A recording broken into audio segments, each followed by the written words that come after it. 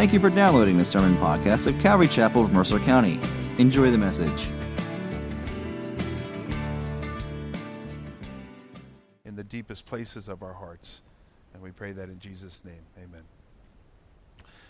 Amen. We are in chapter 23, and we left off in verse 26 of the chapter. So go ahead and turn to Proverbs chapter 23, verse 26, where we left off. Now you may remember, hopefully you do, as we're moving through the book of Proverbs, we've come to a separate section of the book. It's about a two-chapter section, the ending portion of chapter 22, running through all of chapter 23 to about halfway through chapter 24. And it's this little section. It's a collective of 30 sayings, a little different from what we've been looking at because these are 2, 3, 4 verse sayings that are linked together on a variety of topics, 30 of them. These are directed, much like the beginning Proverbs of the book, were directed to Solomon's son. You'll see Solomon's son, like that word, son, these are for you, mentioned a number of times in this particular section. But we can kind of listen in because the Lord's speaking these things to our hearts as well. And so beginning in verse 26, he says, "My son, give me your heart and let your eyes observe my ways." Now when Solomon began this section, go back to chapter 22, verse 17 there, and you'll look in verse 17. What you'll notice, Solomon said this to begin this new section. He said, "Incline your ear and hear the words of the wise and apply your heart to my knowledge." And so he exhorts his son again. And at that time, I reminded you, it's sort of like he realizes, look, I've been talking a lot. You're probably, your eyes have glazed over. It's going over your head. And so he said, no, listen to me. I want to tell you something, and it's really important. I want you to hear this. So he says to him, incline your ears in your ear, hear the words of the wise, and apply your heart to my knowledge. Now, if you look at our verse for today, verse 26, the first verse for today at least, you'll see there that he says, give me your heart. So he says, my son, give me your heart and let your eyes observe my ways. There is an aspect to what he is saying. There's a measure of pleading with his son. He's not embarrassed, essentially, to plead with his son. Hear me. If you take the New Testament equivalent to this, this is something like where Paul would say something like, look, I earnestly beseech you. I'm not embarrassed to beg you right now. He says to his son here in Proverbs, give me your heart. He pleads with his son. He begs his son to give him his heart. And that idea there means to set your heart upon these things. It's to listen very, very carefully to these things and to consider, okay, how does this apply to me? Not just to hear it, not just allow it kind of, that's very interesting. No, take it and apply it to your life. Consider these things. Set your heart upon these things. All of that is encapsulated there in the idea of give me your heart. Now notice though, he adds, I'm talking very fast, I'm excited. He adds there, he says, let your eyes observe my ways. I think that's very significant because Solomon is not just saying, listen to what I say, but he's saying, look at what I do. And again, I shared that a little bit a while ago in one of our previous studies there, how important it is that our lives match up with our words, particularly as we're trying to teach another person. And so Solomon is saying, observe, in so many words, observe the way I order my life. He's telling his son to do that. He's giving him permission. Observe the way I order my life. Take notice of how I respond to frustrating circumstances as I go about my day in and my day out. He's saying, pay attention to what I do with my free time, to his son. He's saying, watch the way I prioritize things in my life and what those things actually are. He's asking his son to observe how he has given his heart to the way of wisdom and how he has applied all of these things that he's been telling his son to his very own life. He's calling his son to observe his life. And again, making it clear that he is doing these things, that he's advising his son to do so as well. Again, as I said, it is so crucial that what we teach is aligned with what we model. Because hypocrisy in these things is so debilitating to another person's walk.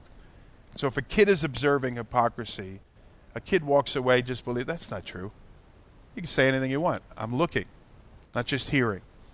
Now, I think it's very interesting to note where Solomon goes next in verse 27. Because I think a lot of Christians, particularly those that have a past of some sorts, and we all do, we're all sinners and so on, but some of us came to Christ a little bit later in life. If you're 5, and you come to know Jesus, probably haven't done that many bad things in your life that people are like, let me tell you my story. The sandbox buddy, look out, I was a killer in there, whatever. But if you're older and you come to the Lord, you may have a past. You may have some things you're a little ashamed of, a little bit embarrassed about. Now, looking back at those, you may have some things that people look at your life, well, I know the real you. Yeah, but I'm a new man. And what happens sometimes for believers, as now they become parents or whatever, they're a little hesitant to speak into the life of their son or their daughter because they know that they have a past. But Solomon doesn't. And that's what I want to draw your attention to. If you look at verse 27, he says, "For a prostitute is a deep pit, and an adulteress is a narrow well. She lies in wait like a robber and increases the traitors among mankind."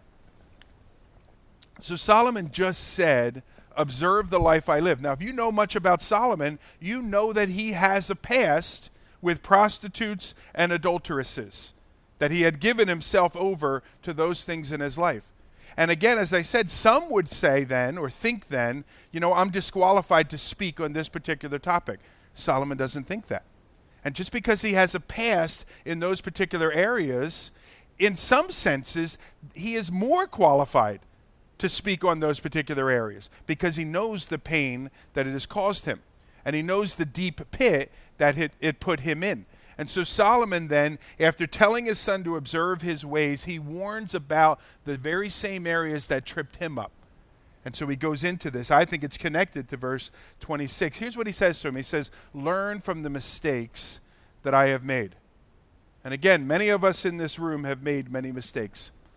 And we might walk away thinking, well, I'm disqualified of speaking truth into that particular area of my child's life. Solomon said, no, don't make that mistake again, that second mistake.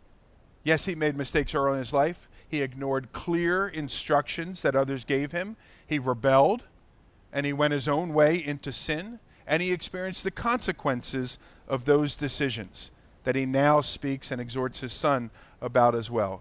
And the takeaway, this is what he's saying: don't make the same mistakes I've made. Keep yourself from the prostitute or from the adulterous woman.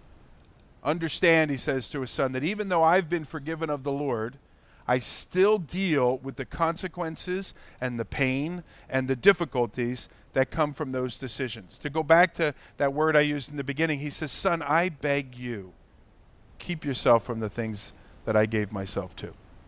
And guard yourself from those things. Such a loving statement of a dad speaking into his son's life. And each of us, we would be wise to learn those lessons from our dads, from our moms, from those that have gone before us, older brothers and sisters in the faith. If we're young people here, you don't need to make the same mistakes that your parents made or that others that have come before you made. The stove is hot, trust me. You don't have to touch the stove to see if it's hot for yourself. And parents, moms, dads, older people in the faith, youth mentors, and so on, you can share your story. Some people glory in their past. Don't do that. But you can share your story of how Jesus entered in and how he changed you and how he gave you insight into the way that is good and righteous and worth following after. And I encourage you to do so, exhort you to do so as Solomon does. Now, the rest of chapter 23, it's given as a warning against the perils of drunkenness and an exhortation for his son to exercise wisdom by steering clear of those things. And so I'll read it. It's about 6 verses. Solomon says this: who has woe? Who has sorrow? Who has strife? Who has complaining? Who has wounds without cause? Who has redness of eyes? And then he answers this question: those who tarry long over wine, those who go to try mixed wine. Do not look at wine when it is red, when it sparkles in the cup and goes down smoothly. In the end it bites like a serpent and stings like an adder. Your eyes will see strange things, your heart utter perverse things. You will be like one who lies down in the midst of the sea, like one who lies on the top of a mast. They struck me, you will say, but I was not hurt. They beat me, but I did not feel it. When shall I awake? I must have another drink. Pretty long section. It's about the 3rd time Solomon has addressed alcohol. This may be one of the longest of his addresses on the particular topic here. And certainly, as you read it, the takeaway in these 5 or 6 verses is that despite what the commercial advertising says about drink, it's not all as wonderful as it's painted to be, so to speak, on the pictures that are there. And we know that excessive consumption of alcohol so often brings with it a whole host of problems. And Solomon addresses those. Again, he says, who has woe? I like that word. I don't really know what it means, but who has woe, he says. Who has sorrow, strife, complaining, wounds without cause, redness of eyes? Who has all these things? He answers it, those who tarry long over wine. So looking at them, who has woe? Well, it's the drunkard, who after a night or a weekend of drinking find themselves having now to clean up their messes, sometimes even legal messes, on Monday morning. Who has sorrow? Well, it's the drunkard, who is consumed with sorrow for that which they did while under the influence. Who has strife? It's the drunkard, who finds himself in a fist fight based on something they said or in response to things that were said in that condition. Who has complaining? Who has inexplicable wounds? Well, it's the drunkard, who wakes up on Saturday morning or Sunday morning complaining about their pounding headache. Or where did this black eye come from? Who has redness of eyes? It's the drunkard that searches for their dark sunglasses or their bottle of Visine before they head out into public the next morning. That's who has all these troubles. And Solomon, his exhortation 31, he says, do not look at wine when it is red, when it sparkles in the cup and goes down smoothly. Then he adds, look in verse 32, he adds, in the end it bites like a serpent and stings like an adder. Your eyes will see strange things and your heart utter perverse things. You've seen the movies, or maybe you've experienced it. You'll be like one who lies down in the midst of the sea and just sort of is shaking and rocking, like the one who lies on the top of a mast. They struck me, you'll say, but I was not hurt. They beat me, but I did not feel it. When I shall awake, I must have another drink. Now, I think there's a very important pattern here that I want to draw your attention to that Solomon presents to us. And certainly I think it's helpful as we approach the consumption of alcohol and things like that. But I think it's really helpful for any matter that we may find ourselves facing. And the pattern that Solomon gives us is this, is that for any that would keep themselves from sin and its consequences, the way of wisdom is to keep yourself from the very beginning. So no matter what the issue is, alcohol, whatever it may be, for any that would keep themselves from sin and its consequences, the place to begin keeping yourself is at the very beginning. And so I'll make my point here. Look at verse 22. Notice where the serpent bites and the adder sting takes place. And notice where the strange sights and perverse utterances, notice where they all start. Notice where the person's world started rocking. Remember, it says there, as if they were in the midst of the sea. And notice where they began to experience those unexplained beatings. Where did this black eye come from? Notice where all of those things began there. It says in verse 31, do not look at wine when it is red, when it sparkles in the cup and goes down smoothly. And then the next verse, verse 22, or 32, I think that should say, in the end, it bites like a serpent. So in the beginning, when he's looking at the cup and the red wine or whatever that is in there that is sparkling in the cup, that's the place to consider the end. Wisdom considers the end of the matter at the beginning of the matter. It's at the end that you really want to consider, is this really the end that I want for myself? Is the end of the matter really where I want to find myself? And so, before you click send on that email, consider, is this really what I want to communicate to this particular person? Before you take that step to actually siphon off some of those funds into your own personal account, play it out. What's the end of the matter? Is that really where you want to find yourself in a year or 2 years from now? Before you start that little flirtatious relationship with that person that isn't your husband or your wife, play out that to the end. Is that really where you want to find yourself in a couple of years or in 3 years or what have you? There's an old saying that says this, take heed of the bait for fear of the hook. Take heed of the bait for fear of the hook. And I think perhaps the most important step of wisdom that you and I can take from this morning's study is that we would more frequently stop and consider the end of the decisions that we are about to make. And again, by that what we mean is to allow those decisions to play out to their end and then measure, is that really the end I want for myself? Is that really the end I want for my family? Is that really the end I want for my career or the business that I run or what have you? And I think a lot of people would keep themselves from going down a lot of paths if they would play out the matter. And so consider the end at the beginning so that you might guard yourself and walk in the way of wisdom. Amen? And it applies, I think, to every area of our lives. Chapter 24, it says, be not envious of evil men, nor desire to be with them, for their hearts devise violence and their lips talk of trouble.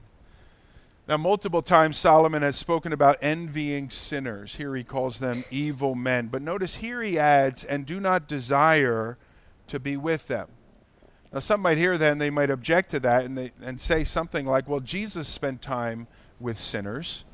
And certainly that is true. Jesus did spend time with sinners. But I think the reality is the more accurate statement is that sinners spent time with Jesus as opposed to Jesus spending time with them. And what I mean by that is that when sinners came to spend time with Jesus, they were being influenced by him. He wasn't being influenced by them. And Solomon's word to his son is to avoid palling around and hanging around with sinners, lest you become like those sinners. Now, I strongly encourage us, each of us, to look for ways to be able to interact with the lost. That seems contradictory. I believe it's very important. Look for ways to interact with the lost. I'm not an advocate of separatism. I don't think we should all go live on some Christian commune somewhere, though that'd probably be pretty cool for a week or two. Maybe we should do it for vacation, give it a shot, see how we like each other afterwards. But I think we should look for ways to be able to interact with the lost, because if we want to reach the lost, then we need to go to the lost. We can put signs up and ask them to come here. Most of them aren't gonna.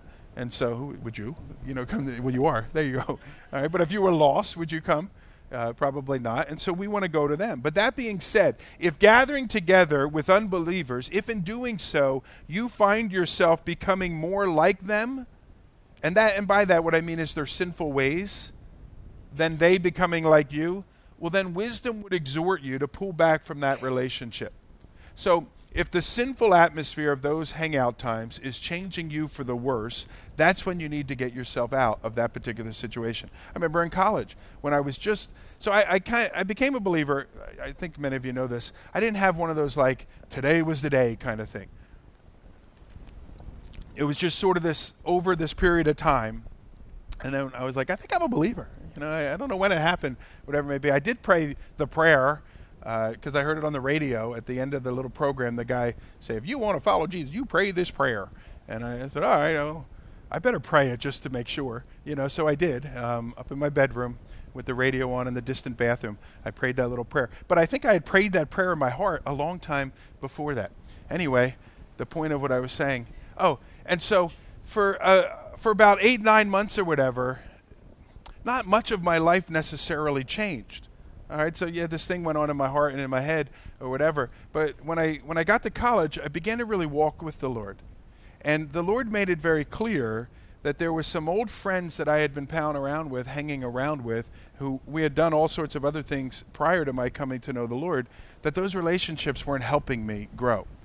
And so the Lord said, you need to pull out of those relationships. And that was about freshman year of college. But then around junior year of college, as I had become solidified in my faith, the Lord said, you need to reach out to those guys again.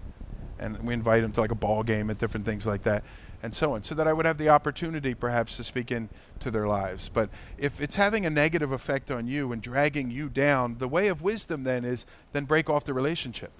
Do what you need to do to guard yourself. That's Solomon's general point there in verses 1 and 2. Now verse 3 goes on. He says, by wisdom a house is built, by understanding it is established, by knowledge the rooms are filled with all precious and pleasant riches. Now, Solomon, when he talks about the house there, he talks about the rooms being filled with riches. Ultimately, he's referring to a person's life.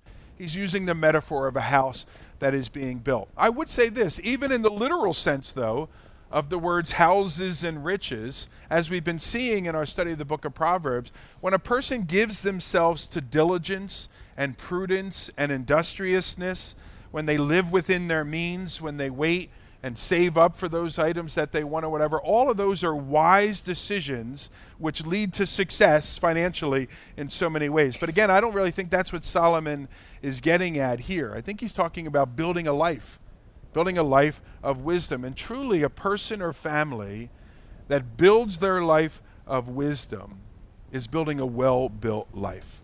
A life that is marked, if you will, by riches and abundance and the other examples that he gives there. And so that's what we seek to do. Believe the Lord, trust the Lord, and walk in his ways. And the Lord says, look, I know how to do it. Trust me. And so we seek to do that. Verse 5 and 6, it says, a wise man is full of strength, and a man of knowledge enhances his might. For by wise guidance you can wage your war, and in an abundance of counselors there is victory. It's been said, a man of brains is mightier than a man of brawn. And of course we know there's a place for physical strength and might, but of far more value is wisdom and knowledge and godliness. And it is those things that will ultimately, anyone desiring to be victorious, it's those things that we should be seeking after. Verse 7 says, wisdom is too high for a fool.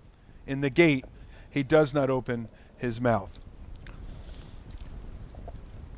It seems to me this is a saying much like the guy who said, well, I can't go out into the street. There's a lion out there. I love that verse. I keep quoting it. It seems to me it's the same type of thing, that there's always an excuse. And the idea then would be the fool is saying, well, I can't have wisdom. It's too high. It's too far to reach up there. I can't obtain wisdom. Because wisdom then is, quote unquote, too high for the fool then takes no steps to obtain wisdom. And therefore, like that sluggard who is never able to find work, even so the fool never seems to be able then to obtain wisdom. It's ever beyond his or her grasp. It can be theirs if they'll apply themselves to it, but as we see, they will not apply themselves to it. Now, he goes on, and then he talks about finding themselves in the gate. Remember, the gate is the place of, if you will, the county courthouse.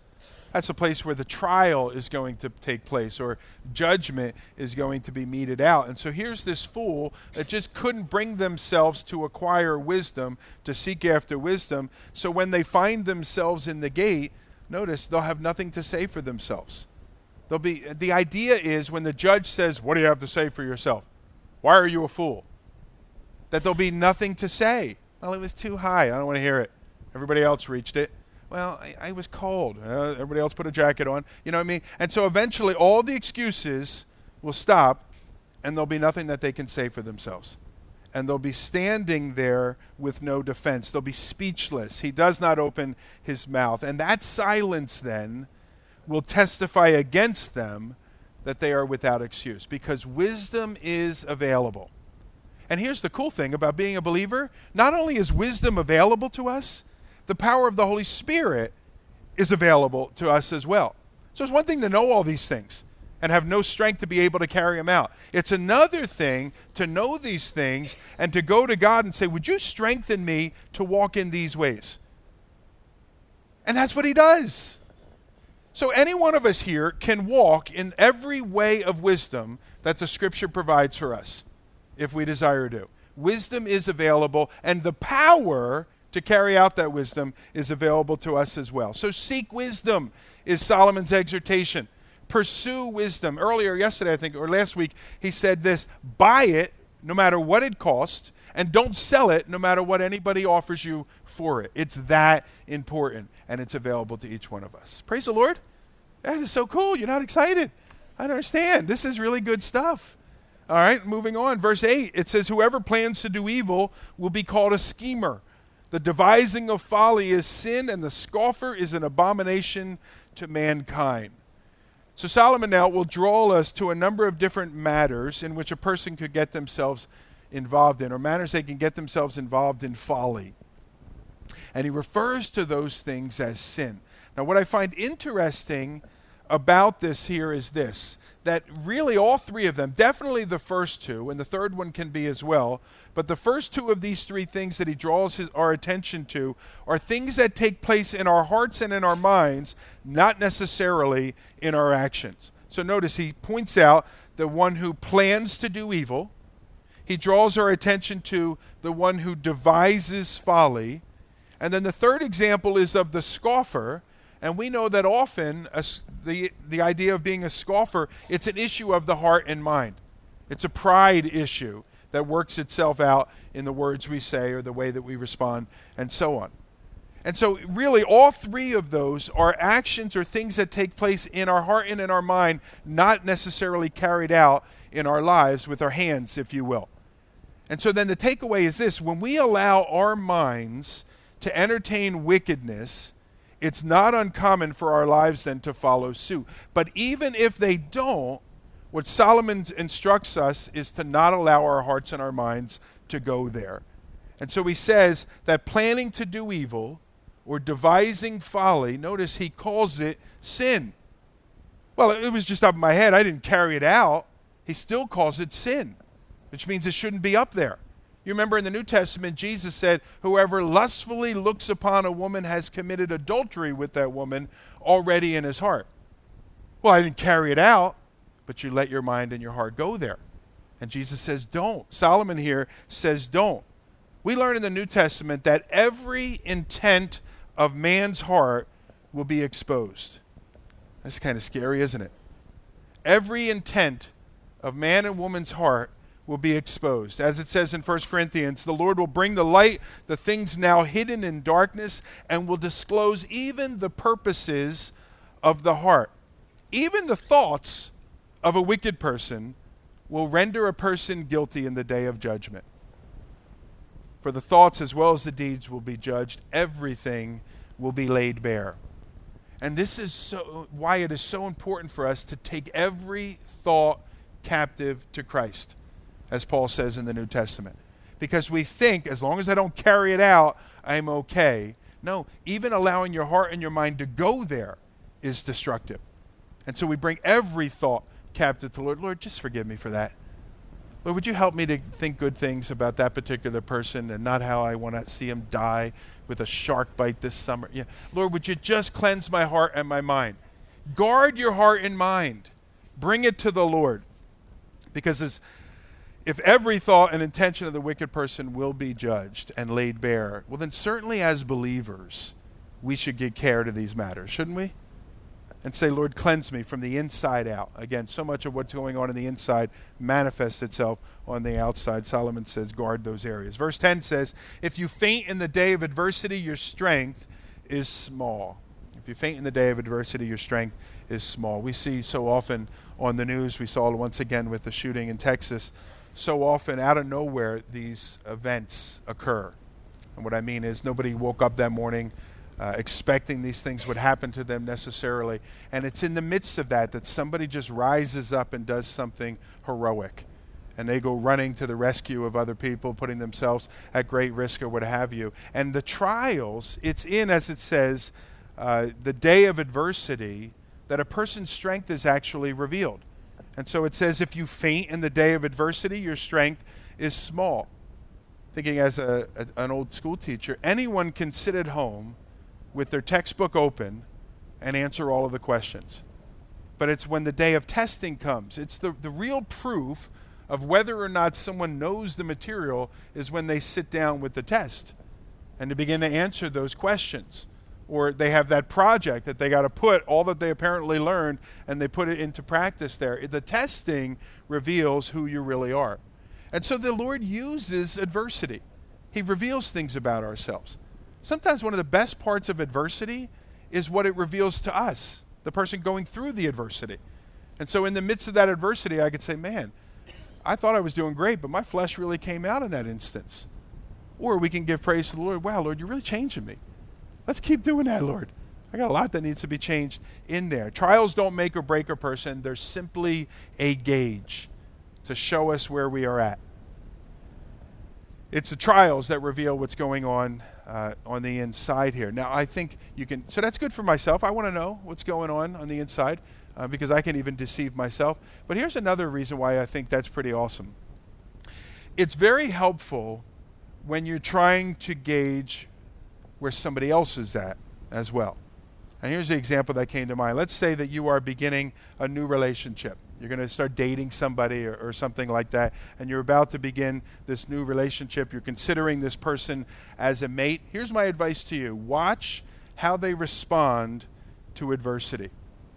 Because anybody can put their best foot forward, particularly in the courting stage. But watch how they respond and deal with adversity, because adversity will reveal who they really are.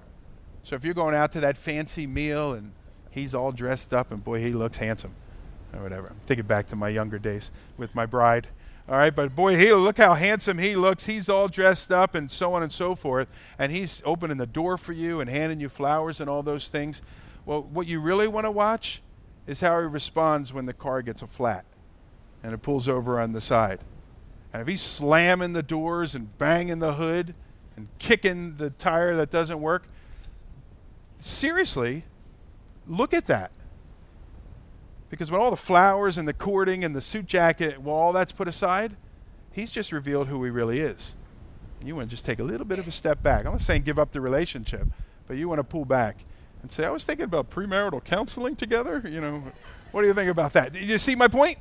So adversity reveals who a person really is. Observe those circumstances. Verse 11, it says, rescue those who are being taken away to death.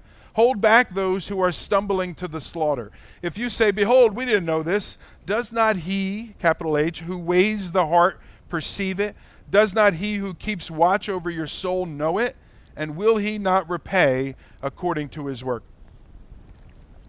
Now, it seems that Solomon is referring here to the ancient practice of a person being led out to their own execution. And so the ancient practice was that a person, maybe the decision would take place on this side of town, and then they would be led out at the front of a procession or as part of a procession to the place where the execution was going to take place. Now what would happen is a crier would go out in front of that procession, and they would say the following guy is guilty for the following crime. If anyone has information about this case, speak now, or forever hold your peace, or whatever it may be. And so it seems that that's what Solomon is getting to, because notice he says, rescue those who are being taken away to death, hold back those who are stumbling to their slaughter. So if you're standing on the side and you know the situation, and you know that guy didn't do it, I saw who did it, you have an obligation then to speak up in that particular circumstance. Now you say, well, hey, look, I don't know what's going on. That's what it says there, verse 12. I didn't know what was going on. Or that statement. Then notice the Lord says, oh, no, but you did know. Don't forget, I perceive the heart. I know what you're thinking. I know what goes on inside of your mind. And you can tell everybody else that you had no idea what was going on and an innocent man went to his death, but I really know what's going on, and I'm holding you accountable. That's hard, heavy words, isn't it? Certainly so. So the person that says, hey, look, it's not my problem, the Lord says, no, it is your problem. Solomon says, no, it is your problem. And the Lord will hold you accountable for that in that particular instance. When an innocent man or woman is being led off to their death, it's inexcusable to stand by and not seek to rescue that individual. It's inexcusable. Wouldn't you agree? And I would add, even if the person were guilty, they did it. But you knew there was a means for that person to not have to be executed. So let's say there's some obscure law that says, all right, instead of execution, they could go to exile. And you knew that, but nobody else knew that. Even then, the person's guilty. Even then, you have an obligation to speak up into that circumstance and preserve that particular person's life.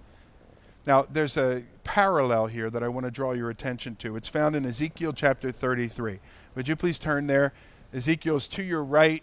You'll see books like Isaiah and Jeremiah. If you hit Daniel, you've gone too far. All right, so Ezekiel there is to your right from the book of Proverbs. We're all going to turn there. Come on, everybody. Turn there in your Bibles. And now we're getting hot. If somebody could turn the arrow on a little better here. Greg's getting hot. All right, Greg doesn't like getting hot. So somebody just Kevin, you're a little twisty, right above you there. Yep. And Michelle, a little twisty. Somebody, thank you. Ooh, I'm dying up here. Okay, I see a lot of you didn't turn. Bring your Bibles, friends. All right. Chapter 33, verse 1. It says, "The word of the Lord came to me. Son of man, speak to your people and say to them, if I bring the sword upon a land, and the people of the land take a man from among them and make him their watchman, and if he sees the sword coming upon the land and he blows the trumpet and he warns the people, then if anyone who hears the sound of the trumpet does not take warning, and the sword comes and takes him away, well, then that person's blood will be upon their own head. He heard the sound of the trumpet, he did not take warning, his blood shall be upon himself. But if he had taken warning, he would have saved his life. But if the watchman," verse 6, "sees the sword coming and does not blow the trumpet, so that the people are not warned, and the sword comes and takes any one of them, that person is taken away in his iniquity, but his blood I will require at the watchman's hand." You see the parallel and the connection? It's inexcusable to not provide information that would get the innocent off from his execution. He says, I will require the blood at the watchman's hand. Verse 7, "So you, son of man, I've made a watchman for the house of Israel. Whenever you hear a word from my mouth, you shall give them warning from me. If I say to the wicked, O wicked one, you shall surely die, and you do not speak to warn the wicked to turn from his way, that wicked person shall die in his iniquity, but his blood I will require at your hand. But if you warn the wicked to turn from his way, and he does not turn from his way, that person shall die in his iniquity, but you will have delivered your soul." Heavy message, isn't it? I'm sure you've made the connection. The warning that each of us are called to give are to those that are lost and dying in their sin. And you and I, we have the words of eternal life. And for us not to share those words of eternal life with others means we're guilty in so many ways of the blood of those individuals. That's just what it says. I wish I could water it down some way. I wish it said, well, we're all going to be forgiven. We can't. It says we will be held responsible when there was an opportunity to present a way of release. That's why I use that example of the person is guilty, even if they're guilty, but maybe we could find some way to put them into exile. We know the way of escape. We know the way of release, and we are obligated to share it. And often, what do? This is what I do. I don't really like sharing my faith with people. I don't like people, oftentimes. Quite frankly, Monday through Friday or whatever, say everybody stay out of my way. I got places to be. I got work to do. I got to care for people. But I don't want to be involved with people and talk to people. You know what I'm saying? And so if I'm going to get into some long conversation, that's just going to really eat into my day or whatever it may be. And so what do? I rationalize, well, thank goodness we have gifted evangelists at our church. We got Kevin Talixon. We got Eric Leidick. We got those folks. We got those guys. They'll do the work, and I'll pat them on the back and encourage them so they can do the evangelism. Do you do that? Nobody does that? Come on. I know I'm not the only one here. And so we tend to do that. We leave it to other people when we ourselves, we have an obligation. Every one of us that is saved here. We've been forgiven of our sin, and we know how everybody can be forgiven of their sins. And yet we don't tell so many people. I want to encourage each one of us in this, and believe me, I'm speaking to myself as well. We have an obligation to share our faith with other people. And so as the Lord opens those doors, as we pray that he opens those doors, we step out of ourselves, we step out of our uncomfortability. I'm not sure that's the right word, but we step out of that.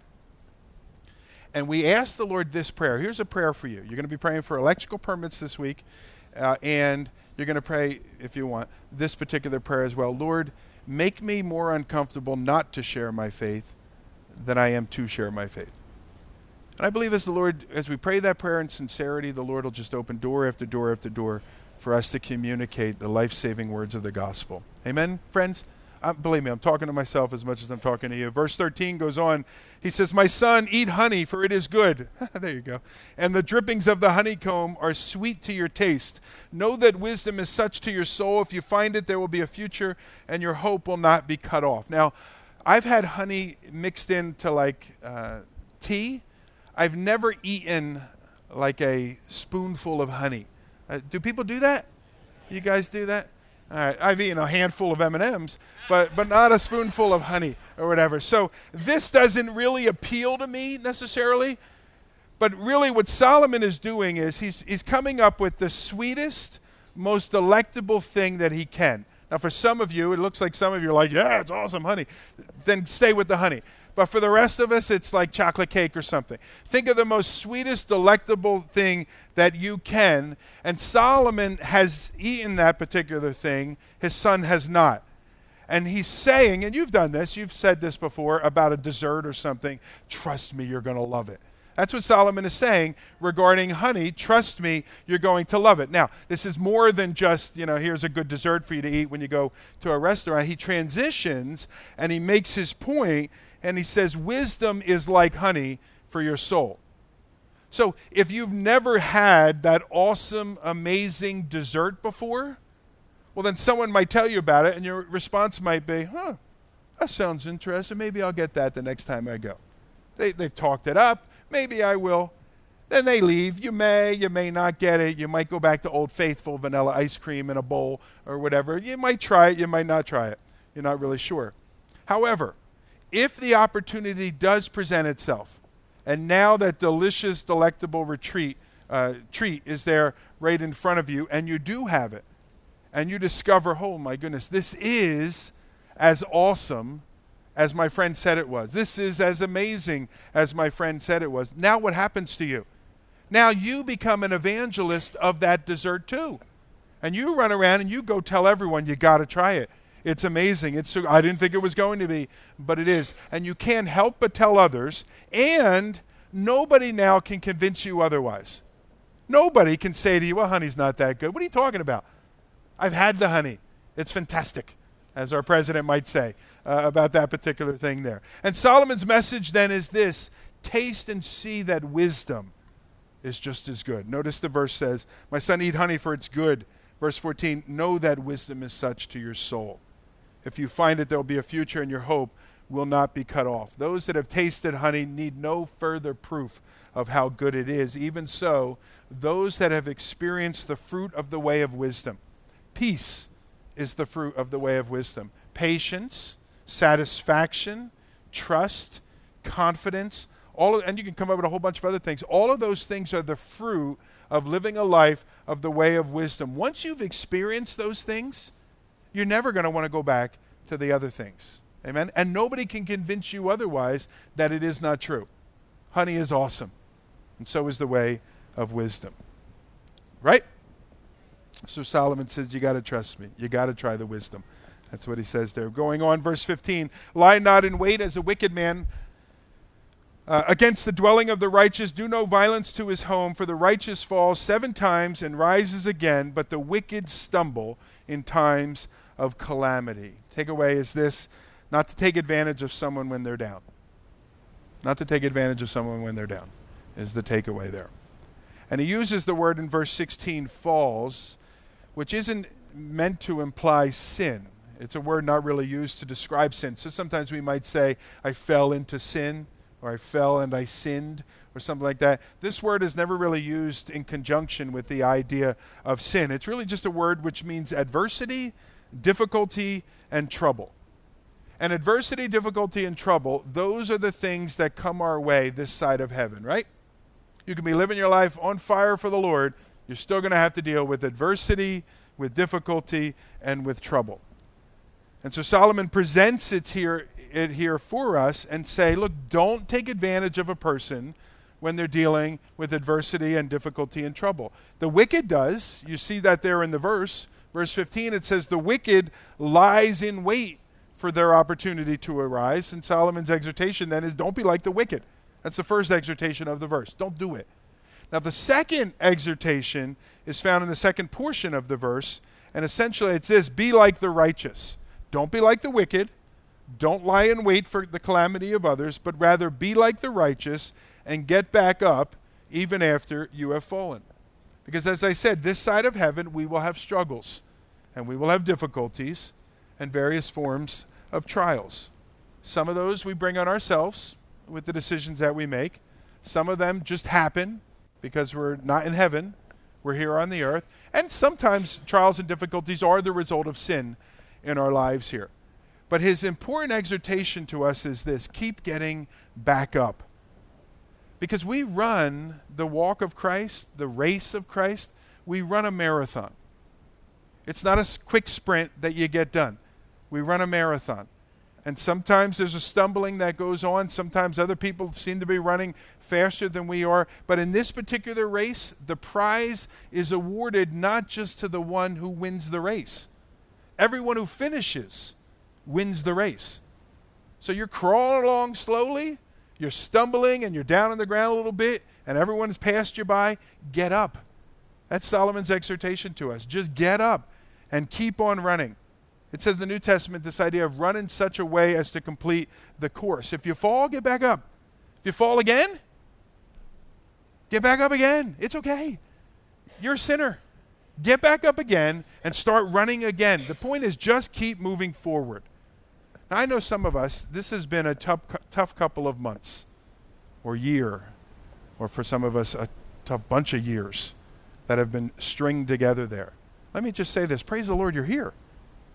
And so you've been stumbling along and dealing with some things, but you're here. And maybe you've been thinking about throwing in the towel. Remember that old expression? The boxing match or the wrestling match, you throw in the towel, we give up. And you've been thinking about giving up. Don't give up. Just don't. Just keep on running your race. You've come so far already. And as it says in the New Testament, Romans 13 says, your salvation is nearer now than when you first believed. Just keep running toward that salvation.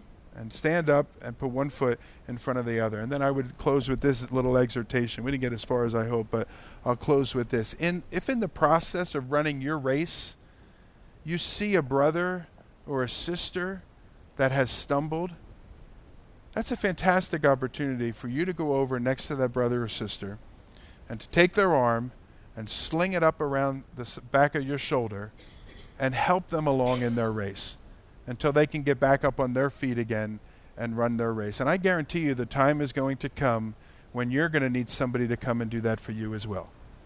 And that's what we do. That's the body of Christ, isn't it? We run this race together so that we can get to our destination. Oh boy.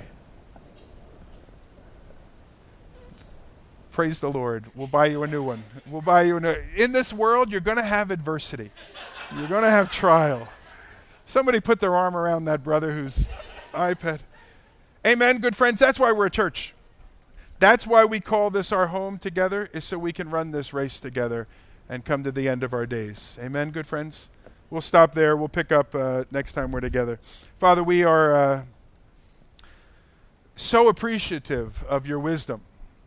Lord, how you've designed, not for us to be sort of these Lone Ranger Christians, but rather for us to be intricately plugged in to one another, Lord, to share life together with one another, the good times of life and the struggles of life.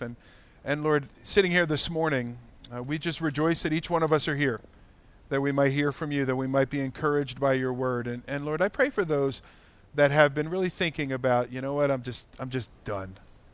I'm tired. I want to throw in the towel. I don't care anymore. Lord, I pray that you would use this word as a voice of refreshment to their soul and to their hearts. And Lord, even as a challenge to those of us that perhaps things are going pretty well right now, to look beside ourselves and to offer care to those who might need it. Father, we do pray for a heart for the lost. And Lord, if we need to be convicted about that and beat up about that a little bit, Lord, we believe that those wounds would be the wounds that we receive from a friend who wants good for us. And Lord, your Holy Spirit has to sometimes speak challenging words. Lord, we do ask for a heart for the lost. And we pray for an attitude of heart that would be more uncomfortable not sharing than sharing. And Lord, we ask that you would stir up our hearts in such a way. Thank you for your word. Thank you for this time to gather. Thank you for the blessing of fellowship that we can enjoy. Continue to minister to us and through us to one another, we pray. In Jesus' name, amen.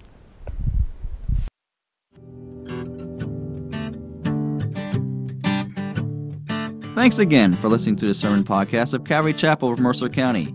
If you would like more information about the church, its ministries, its worship services, or its small groups, please visit ccmercer.com or download the church app to your phone.